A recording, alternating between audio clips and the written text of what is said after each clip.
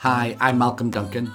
Thanks for joining me for the podcast series Risk Takers, The Life God Intends for You, based on a book by the same name that I wrote in 2013.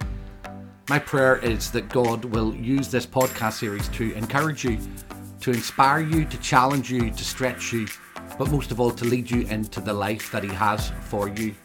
For more information on Risk Takers or other resources, please take a look at my website, malcolmduncan.co.uk, or you can contact me via Facebook, YouTube or Twitter. Welcome to episode 6 of the Risk Takers podcast series with me, Malcolm Duncan.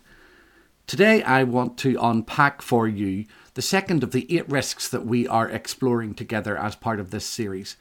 Last time we looked at what it meant to step into the unstoppable story. Today I want to think with you about what it means to believe a bigger gospel. I'd like to read to you from Paul's first letter to the Corinthians, chapter 15, verses 1 through to 8. Now I would remind you, brothers and sisters, of the good news that I proclaimed to you, which you in turn received, in which also you stand, through which also you are being saved, if you hold firmly to the message that I proclaimed to you, unless you have come to believe in vain. For I handed on to you as of first importance what I in turn had received, that Christ died for our sins in accordance with the Scriptures, and that He was buried, and that He was raised on the third day in accordance with the Scriptures, and that He appeared to Cephas, then to the 12. Then He appeared to more than 500 brothers and sisters at one time, most of whom are still alive, though some have died. Then He appeared to James, then to all the apostles. Last of all, as to one untimely born, He appeared also to me. And we know God always blesses the public reading of His inspired and His infallible word. Martin Luther once wrote this, and my apologies for the gendered language. If he has faith, the believer cannot be restrained. He betrays himself, he breaks out, he confesses and teaches this gospel to the people at the risk of life itself. If stepping into the unstoppable story is like stepping off a diving board, then believing a bigger gospel is about signing up for a bigger fight. On the 11th of November 1987, a devastating terrorist bomb exploded in a small town in Northern Ireland called Enniskillen, just a few moments before the beginning of a service of remembrance for those who had been killed in military conflicts. 11 people died that day. I remember it well, including a young nurse called Mary Wilson. As she lay dying in the rubble, her father, Gordon Wilson, also covered in rubble, lay close by. He was seriously injured in the blast, but later received medical treatment and made a full recovery. He waited with his daughter as she passed away. A few days later, as he spoke to the press, televisions across the world broadcast his words of forgiveness for the perpetrators of this terrible atrocity. It was a moving and a challenging moment in the history of Northern Ireland. As a result of his response to the attack, the Westminster government of the day established a project in which it selected young people from Northern Ireland and sent them to various parts of the world as what they called young ambassadors. The aims were to expose an emerging generation of young women and men to different cultures, and at the same time to show the wider world that not everything about the province of Northern Ireland was dark, bleak or bigoted. I was among one of the first handfuls of young people to be selected as an ambassador. I can remember being at home when I got the call to tell me I had been selected. Excitement flooded my head as I heard the news of where I was to be sent. I had thought that I would perhaps go somewhere like England or Scotland or France or Germany. Instead, I was going to Mexico. I was to spend time in an orphanage between Tijuana and Tecate in Baja California. The orphanage was called Sparrow's Gate and had been set up by a businessman called Dean Tinney. As the government official explained all of this to me, I was getting more and more excited. Then, at the end of the conversation, she said that there was just one thing that she needed to make me aware of before I agreed to go on the trip. The orphanage is actually run by evangelical Christians as a mission, she said. I was absolutely speechless. You see, when I had applied to be a young ambassador, I had no Christian understanding whatsoever. I wasn't interested in God or in Christian things. A few weeks after the application had been submitted, however, and a very long time before any interviews, discussions or selection, I had become a Christian. So, according to the paperwork that they had received from me, I wasn't a Christian. I hadn't mentioned my conversion in my interview process either, yet here I was being asked if it was a problem that I would be sent to an evangelical Christian mission to serve. I explained my story. I said it was a blessing and not a problem, and put the telephone receiver down. I am sure that you have experienced moments when you knew a bigger plan was being hatched. You knew that, you know the kind of moments that I mean. You feel a shiver down your spine, or the hairs on the back of your arms stand up, or you get goosebumps. I knew that this trip was going to be far more important in my life than I had first thought. God was up to something. We arrived at the orphanage in the early hours of the morning. We'd been picked up at LAX airport in Los Angeles and driven straight to Sparrows Gate, Mexico. As the sun rose, I have to say I was completely overwhelmed. Around me were dozens and dozens of girls and boys who had been abandoned or whose parents had died. One little guy called Paolo, within days, had attached himself to me and started to call me Dad. I was a young man, a new Christian, and far from home. I didn't speak Spanish, so I communicated with the children by drawing pictures in the sand. I could feel a volcano of emotion rising in me during my first few days there. Then, one night, just after we had put the children to bed, I went outside into the darkness and wept as I prayed. I can't exactly remember what I prayed, but I clearly remember the sentiment. This is way too big. I didn't sign up for this, Lord. I can't handle all of this sadness and pain and loss. I don't know what to do. And I remember a sense of God speaking back to me, gently and inaudibly, but nevertheless clearly. He said, this is what the gospel is about. That just blew me apart. I couldn't understand it fully at the time, but I do understand it more now. You see, I became a Christian in a culture where the gospel went something like this.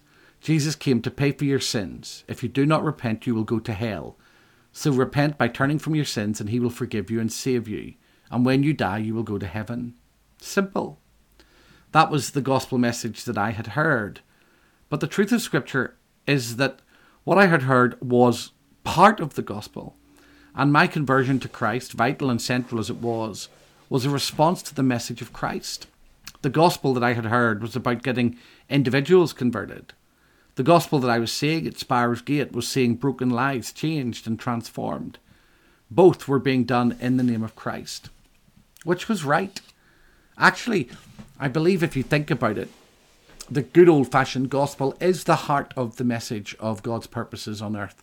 He has reconciled the world to himself through Christ by dealing with our sin, dismantling our idols, overcoming darkness, destroying the power of evil and giving us hope. In response to that powerful gospel message, the mission of God kicks into our lives and we become as agents of transformation and hope in the world. But to respond to that message of gospel and gospel mission changes everything. 6 or 7 years after my trip to Mexico, I was studying at a seminary. There were 2 classes from my seminary days that I am most thankful to God for because they changed my life more than anything else. One was my Greek class, led by a remarkable and godly Swiss theologian called Siegfried Schatzmann. He input into my life incredible things. His introductory Greek class had a profound impact on me, destroying hundreds of bad sermons, upsetting a great deal of my tight and precious theology, and hurtling me into an even deeper, long-lasting love affair with the Bible. The second was led by Peter Davies. Peter is an Old Testament scholar, and in his class he introduced us to each book of the Old Testament section by section. He gave us a preview and an outline of every book, stopping to delve into their content more fully there, more fully here on the way. And his studies of the book of Amos changed my life forever and helped me better understand what I had experienced in Mexico and what I was giving my life to. They set me on a course that has shaped everything I do now. I owe much of my ministry and my theological convictions to these two men. Peter explained that the story of Amos was about somebody from the south who comes to prophesy in the north, and how he identifies and challenges all of Israel's neighbours and highlights each nation's sins and shortcomings before the Israelites. He starts with the ones that are furthest away and works his way in using a kind of spiritual formation. First Damascus in Amos 1, 3-5, then Gaza in Amos 1, 6-8, then Tyre, verses 9-10, then Edom, verses 11-12, then Ammon, verses 13-15, then Moab in chapter 2, verses 1-3. Amos holds these 6 godless nations before Israel as he points out their weaknesses, their shortcomings, and their failures. Israel must have loved it. Here was God telling them how gloriously bad their neighbours were. Then Amos lifts up Judah, or the 2 southern tribes of Israel, before the Israelite northerners. Remember, Amos himself is from the south, so the northerners would have loved this. He points out the south's failing to walk with God in chapter 2, verses 4-5. Israel must have been sitting proud at this moment, as they heard a southerner castigating his own people's wickedness and sin. He wasn't finished, though. Each of the other nations is exposed in just a couple of sentences. But the worst and the severest exposure of all is for the northerners themselves, in an unsettling and challenging exposition of justice rhetoric. Amos highlights the failure of the Israelites to be compassionate, to show mercy, to help the poor, to care for the excluded. And the list goes on and on and on from chapter 2, verse 6 and following. The pivotal part of Amos's message comes in chapter 5. Here's verses 21-24. I despise your festivals, and I take no delight in your solemn assemblies. Even though you offer me burnt offerings and grain offerings, I will not accept them. And the offerings of well-being of your fatted animals I will not look upon. Take away from me the noise of your songs. I will not listen to the melody of your harps, but let justice roll down like waters, and righteousness like an ever-flowing stream. I can remember the impact of those words as if it were yesterday. They made sense of the struggles that I'd been having for years about the church and her role in the world. A Christianity that was all about getting people into church had engulfed me. Get them saved, get them into meetings, then go and get more. The bigger the meeting, the better. The more people you get converted, the better. It was all about conversion. It was not about discipleship or helping people to follow Jesus or be transformed by this gospel or live in the missional purposes of God. Meanwhile, the world could be going to hell in a rowing boat so long as people came to our meetings and made decisions. Do not misunderstand me. I actually believe that conversion is incredibly important. People do need to hear the offer of life in Christ, and they need to respond to it.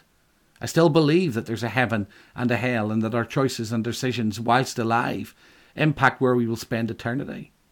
What I don't accept is that this is the sum total of God's purposes in the world. Amos deeply impacted me because here was a bigger message. Not just one about getting people into meetings, but one about justice and righteousness and changing the world. In fact, Amos makes clear that good meetings without righteous and just living are a fraud. And he clearly states that we would be better off without good meetings if we're not willing to live transformed lives. Amos gave me a bigger framework within which to understand the purposes of God. He showed me that God's purposes are bigger than simply getting people to come to church. If that's true, then the gospel is much bigger than many of us think. Back to Dean Tinney's orphanage in Mexico. His orphanage, in Amos's words, were 2 prongs of a fork that was nudging me towards a different understanding of God's purposes and God's plans in the world. As I have said earlier in this podcast series, Jesus did not come to start a new religion. He came to change the world. The gospel is much, much bigger than many of us think. What is the gospel?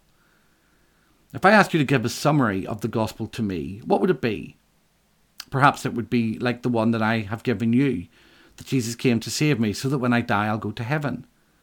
Perhaps it might be something like John Piper's gospel summary.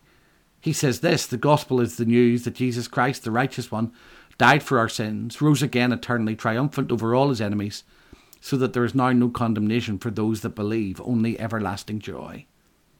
Or maybe it would be easier to ask you what you think a great summary text for the gospel in the Bible is. What would you choose? Maybe 1 Thessalonians 5 verse 9 following in the Message. It says, God didn't set us up for an angry rejection, but for salvation by our Master, Jesus Christ. He died for us, a death that triggered life. Whether we're awake with the living or asleep with the dead, we're alive with him. Or maybe this one from 1 Timothy 1 verse 15. The saying is sure and worthy of full acceptance that Christ Jesus came into the world to save sinners, of whom I am foremost. Or maybe perhaps the most famous verses in the New Testament, John chapter 3 verse 16. For God so loved the world that he gave his only Son, so that everyone who believes in him may not perish, but may have eternal life. Indeed, God did not send the Son into the world so that the world would be condemned, but in order that the world might be saved through him. Or maybe 1 Peter 3:18. For Christ also suffered for sins once for all, the righteous for the unrighteous, in order to bring you to God. Or 1 John 3:8. The Son of God was revealed for this purpose, to destroy the works of the devil. Or Mark 10:45. For the Son of Man came not to be served, but to serve and to give his life a ransom for many. All of these are central, and they're all powerful texts that summarize for us some of the central purposes of God and Christ. Yet we can't take one over the other, can we? If we're to understand the gospel, then it must include all of these, because they're all part of it. The good news is not just contained in the epistles of the New Testament. It can't be. The good news must also point directly to its source, to Jesus himself. Jesus doesn't just announce good news. Jesus is good news. When the birth of Jesus was announced to the shepherds in the fields outside Bethlehem, Luke tells us that the angels said, Do not be afraid, for see, I am bringing you good news of great joy for all the people. To you is born this day in the city of David a Saviour, who is the Messiah, the Lord. That's Luke 2:10-11. The Greek word that is translated good news is repeatedly used in the Gospel and in the New Testament. Transliterated into English, it is evangelion. It's the word from which we get words like evangelism, evangelist, evangelistic, and evangelical. So whatever the good news is, it is what evangelism is about, what evangelists should announce, what evangelicals should believe, and what should be at the heart of all of our evangelistic strategies. Our challenge is that English has so many fewer words for good than Greek. But really, we are talking about what I described in my last episode as good beyond my ability to ever describe or explain news.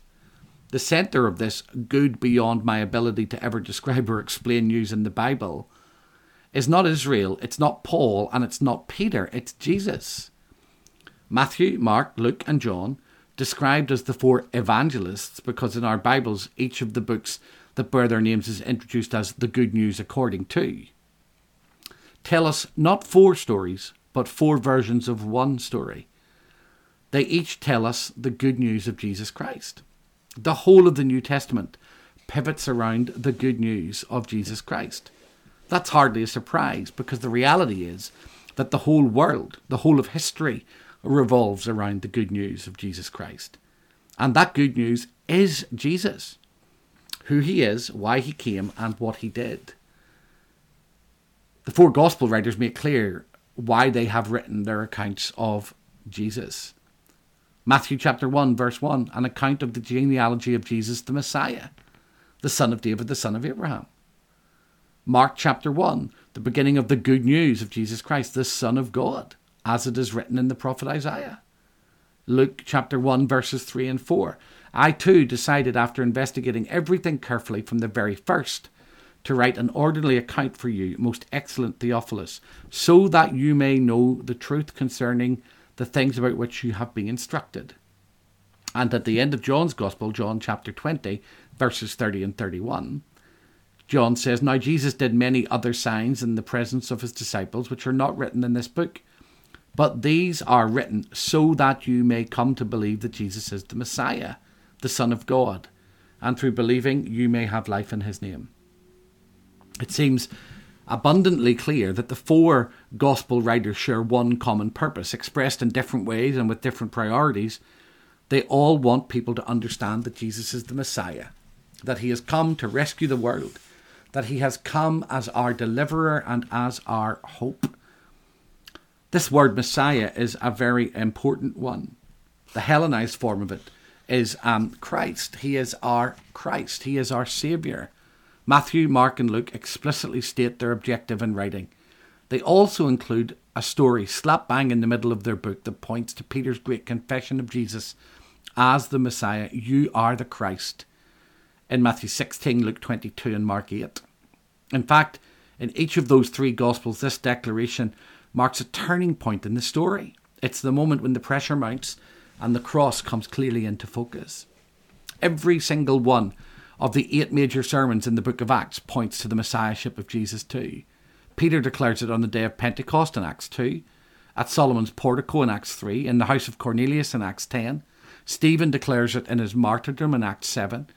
Paul declares it at Pisidia in Acts 13, and at Lystra and Athens in Acts 14 and 17, and at Miletus in Acts 20, and before both Festus and Agrippa in Acts 26.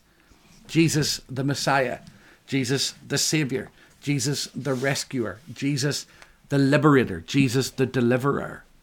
The whole New Testament is built around this idea of Christ's lordship, victory and power. Not only does the book of Acts point to this, but Acts also explains the story of the church being birthed through this good news. The letters of Paul, James, Peter, John and Jude all apply this good news and its implication into the various contexts and situations in which they find themselves. Hebrews has at its very centre this good news that can be summed up with 3 simple English words: Jesus is better. The book of Revelation, a record of John's encounter with God on the island of Patmos, contains letters, 7 of them, from the Messiah to the 7 churches of Asia Minor, and it's full of imagery that points to Jesus as the fulfillment of the hope and the longings of Israel. For me, there's absolutely no doubt in my mind that the central identity of Jesus, the Son of God, God in human flesh through the Gospels, is that he is the Messiah. Christ clearly understood himself to be his Father's Son, speaking in a language of intimacy and closeness never before heard by the Jews. His sonship and his messiahship go hand in hand, and the Gospels paint a picture of Jesus who came to do his Father's will, who came to set captives free, who came to bring life without question. His divinity is written in the words and between the lines of the Gospel. These truths would be picked up, unpacked and elaborated by the rest of the New Testament. They would dig into who Christ was and why he had come. They would be the threads with which the tapestry of his mission and ministry and the purpose of the church would be woven. Jesus connects the ideas of the Son of God, the Son of Man and the Messiah with himself in ways that would have taken the Jews by surprise. These identities were all important in their scriptures, but they did not necessarily identify them all as one person. Yet Jesus ties all of these together in himself. Not only that, he clearly understands his own divinity, and that is linked to the astounding tapestry of who he is. His claims are bold, audacious, and dangerous. They are what ultimately has him killed on the cross. A glimpse at any of the Gospels shows us that his forgiveness of sins, his overruling of the petty additions to Sabbath law, his interferences with the religious systems of Israel that had departed so much from what God wanted, his inferences around his divinity by accepting worship, liking himself to the prophetic promises of the Jewish scriptures, speaking of God of his Father intimately, controlling nature, commanding the demonic, defeating death, challenging the religious authorities and claiming supremacy over all things. All of this points to his understanding that he is the Messiah, the Son of God, and that he is divine. Yet in all of it, it is his claim to be the Messiah that is the most explosive for his earthly context and for ours. Paul's definition of the gospel in 1 Corinthians 15 is vital if we're to understand why Jesus came. He came to deal with our sin. He came to die for our sin. He came to rise again for our sin. Paul says in that phrase that I read at the beginning of the episode, I handed on to you as of first importance what I in turn had received. That phrase tells us that what he is sharing with the Corinthians is incredibly important. Some would say he is sharing the apostolic gospel. In other words, this is the nub of who Jesus is and why he came. So what does Paul say is important? That Christ died for our sins in accordance with the scriptures. That he died and was buried. That he rose again in accordance with the scriptures. And that he appeared to the 12. So there's no way we can avoid the reality that Jesus came to die. His death on the cross was and is the beating heart of his ministry. We will later discover that it is in his death that sin and Satan are defeated, that idols are overthrown, that a new kingdom becomes possible, that forgiveness is offered, that transformation takes place in our hearts. All of this is lived out in response to the gospel. Jesus' death is an atoning sacrifice for our sins that pays the price we owed. It satisfies the demands of a just and a holy God. It absorbs our guilt. It carries our shame. It fulfills the right and the just demands of God. Christ becomes sin for us so that we might, through him, become the righteousness of God. God's wrath is poured out on him so that we might be made holy, blameless, and righteous. Yet Christ's death only makes sense if we understand other aspects of his ministry, not least his resurrection. He came to die and then to live. The resurrection of Christ is vital if we are to understand him, because through his death we're given life, and through his resurrection we are given hope that our death isn't the end. His death atones for our sin, and his resurrection assures us of our victory. This isn't the end of things, though. Paul repeatedly uses the phrase in accordance with the scriptures. We can't understand the ministry of Jesus and the significance of his death and resurrection without understanding the context of his life. In order to understand that, Paul brings us back to this fundamental reality. Jesus came to fulfill the scriptures. In other words, to understand why Jesus came, we must understand the promises that he fulfilled. That brings us right back to the question of his messiahship. Understanding this lies at the heart of understanding everything else. King Jesus was the Messiah that the Jews longed for. They had been promised someone would come to set them free from their oppressors, from their controllers, and from their manipulators. And by the time Jesus was born, the Jews had been living under the burden of Roman occupation for decades and decades. We must never forget, however, that they had a deep and a painful history of oppression and exile. They longed for a saviour, a deliverer, a liberator. To them, the Messiah would be a new king. He would bring hope and freedom. So when Jesus came as the Messiah, and the Jews heard the word Messiah, they thought anointed and chosen king, liberator, freedom announcer, strong ruler, restorer, hope giver. I could go on, but you know what I mean. If you don't, Jesus' own announcement of his purposes in Luke 4 will help you. Listen to this. Luke 4, verses 14 to 21. Then Jesus, filled with the power of the Spirit, returned to Galilee, and a report about him spread through all the surrounding country. He began to teach in their synagogues and was praised by everyone.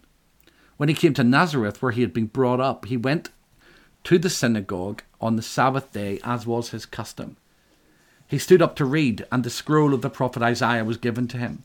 He unrolled the scroll and found the place where it was written, "The Spirit of the Lord is upon me, because he has anointed me to bring good news to the poor. He has sent me to proclaim release to the captives and recovery of sight to the blind, to let the oppressed go free, to proclaim the year of the Lord's favour." And he rolled up the scroll, gave it back to the attendant, and sat down. The eyes of all in the synagogue were fixed on him. Then he began to say to them, "Today this scripture has been fulfilled in your hearing." Jesus came to deal with sin. He came to deal with oppression. He came to deal with pain. He came to deal with loss. He came to deal with the idea that one human could be less than another. Not in the ways that Jews thought, by being violent or aggressively driving out their oppressors, but by setting us free from sin. He came to fulfill and complete all the longings and the desires and promises of the Old Testament for Israel and the world. In effect, he became the prototype of Israel, fulfilling all the demands and requirements of God set out in the Old Testament. His arrival, his birth, his life, his death, his resurrection, his ascension, his gift of the Spirit, his eternal intercession, his promised return are all vitally important.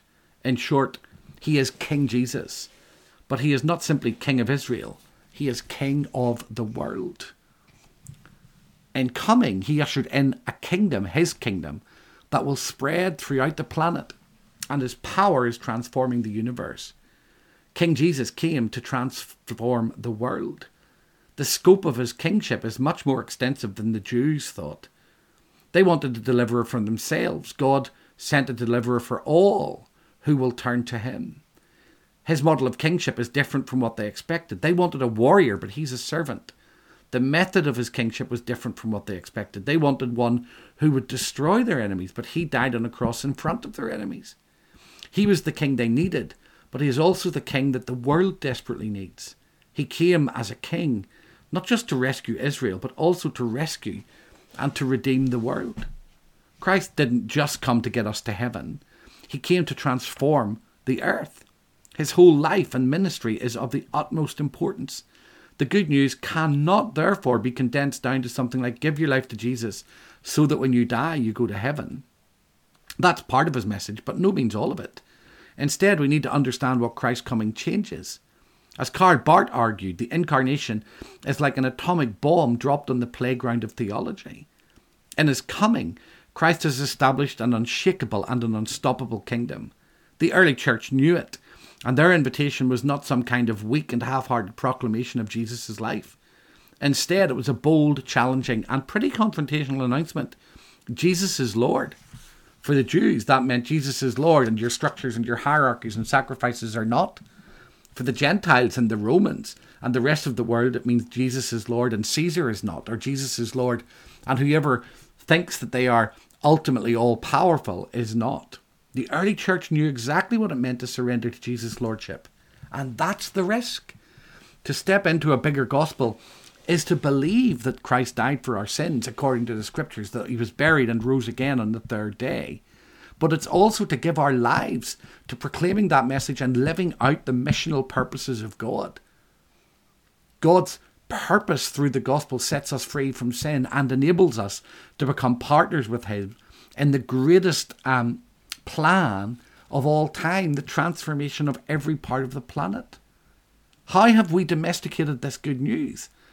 What is the most revolutionary, world-changing news has become nothing more than an hour-long service on a Sunday morning with the occasional midweek commitment. It couldn't be further from what God wants. The risk of believing a bigger gospel is that Jesus demands not just a portion of us, but all of us. His lordship is clear. His victory is secure. The breadth of his visible reign will one day sweep the planet, just as the breadth of his invisible reign does now. He invites us to be part of his army, servants in his cause and friends in his fight. The invitation isn't for the faint-hearted.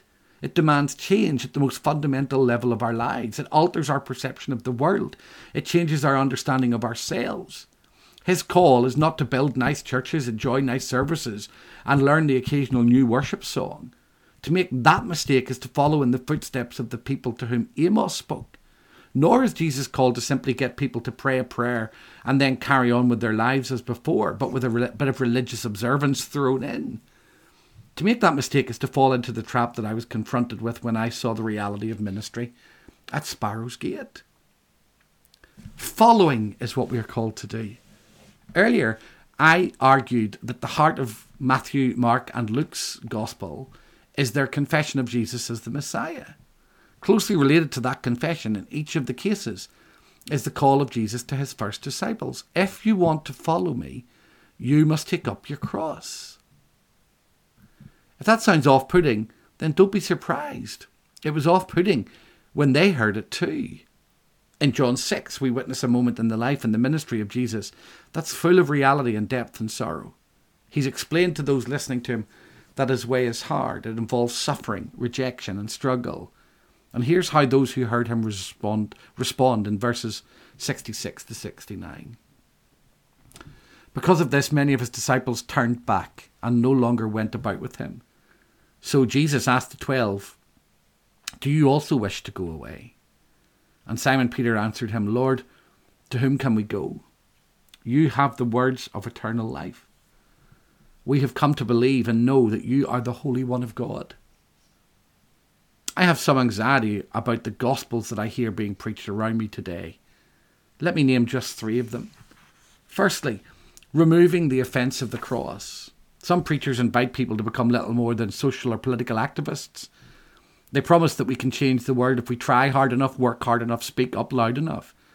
They tell us to build schools, run youth centres and be kind. That will never change the world. This is nothing more than a glorified social action plan. It claims that we just need to work together and we'll change the world. We can do it, it chants. But that just isn't true.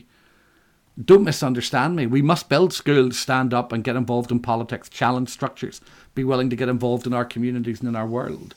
In fact, in my book, Kingdom Come, I explore some of that. We must work alongside others from different faiths and backgrounds and none. There are many things that we can and we should do together. My anxiety isn't about getting involved. My concern is that we should do this as a consequence of the Lordship of Christ, without hiding that Lordship. The source of change in our society is not us, it is him. When we're bold enough to say that, we will know what it is to carry a cross. The idea of God and faith may be popular in many of our nations, but the centrality of Jesus as the unique and only way to God is not. The defective gospel that I'm talking about here removes the cross because of its offence. We can't deny Jesus' centrality. Try as we might, our social and political involvement isn't enough. There's still a cross to carry. We can't remove the inconvenience of the cross. Others invite people to come to Jesus and be healed, or come to Jesus and be wealthy, or come to Jesus and be blessed. Something called the prosperity gospel. They suggest that you'll never go through hardship, never go through pain, never go through struggle. It breeds nothing more than a generation of spiritually materialistic and self-absorbed believers who have forgotten the call of Abraham, that we are blessed to be a blessing. This gospel, this prosperity gospel, removes inconvenience, it removes struggle, it removes sorrow, and it removes pain. God doesn't promise us an easy life. He promises that as we walk through life with its joys and its sorrows, he will walk through it with us.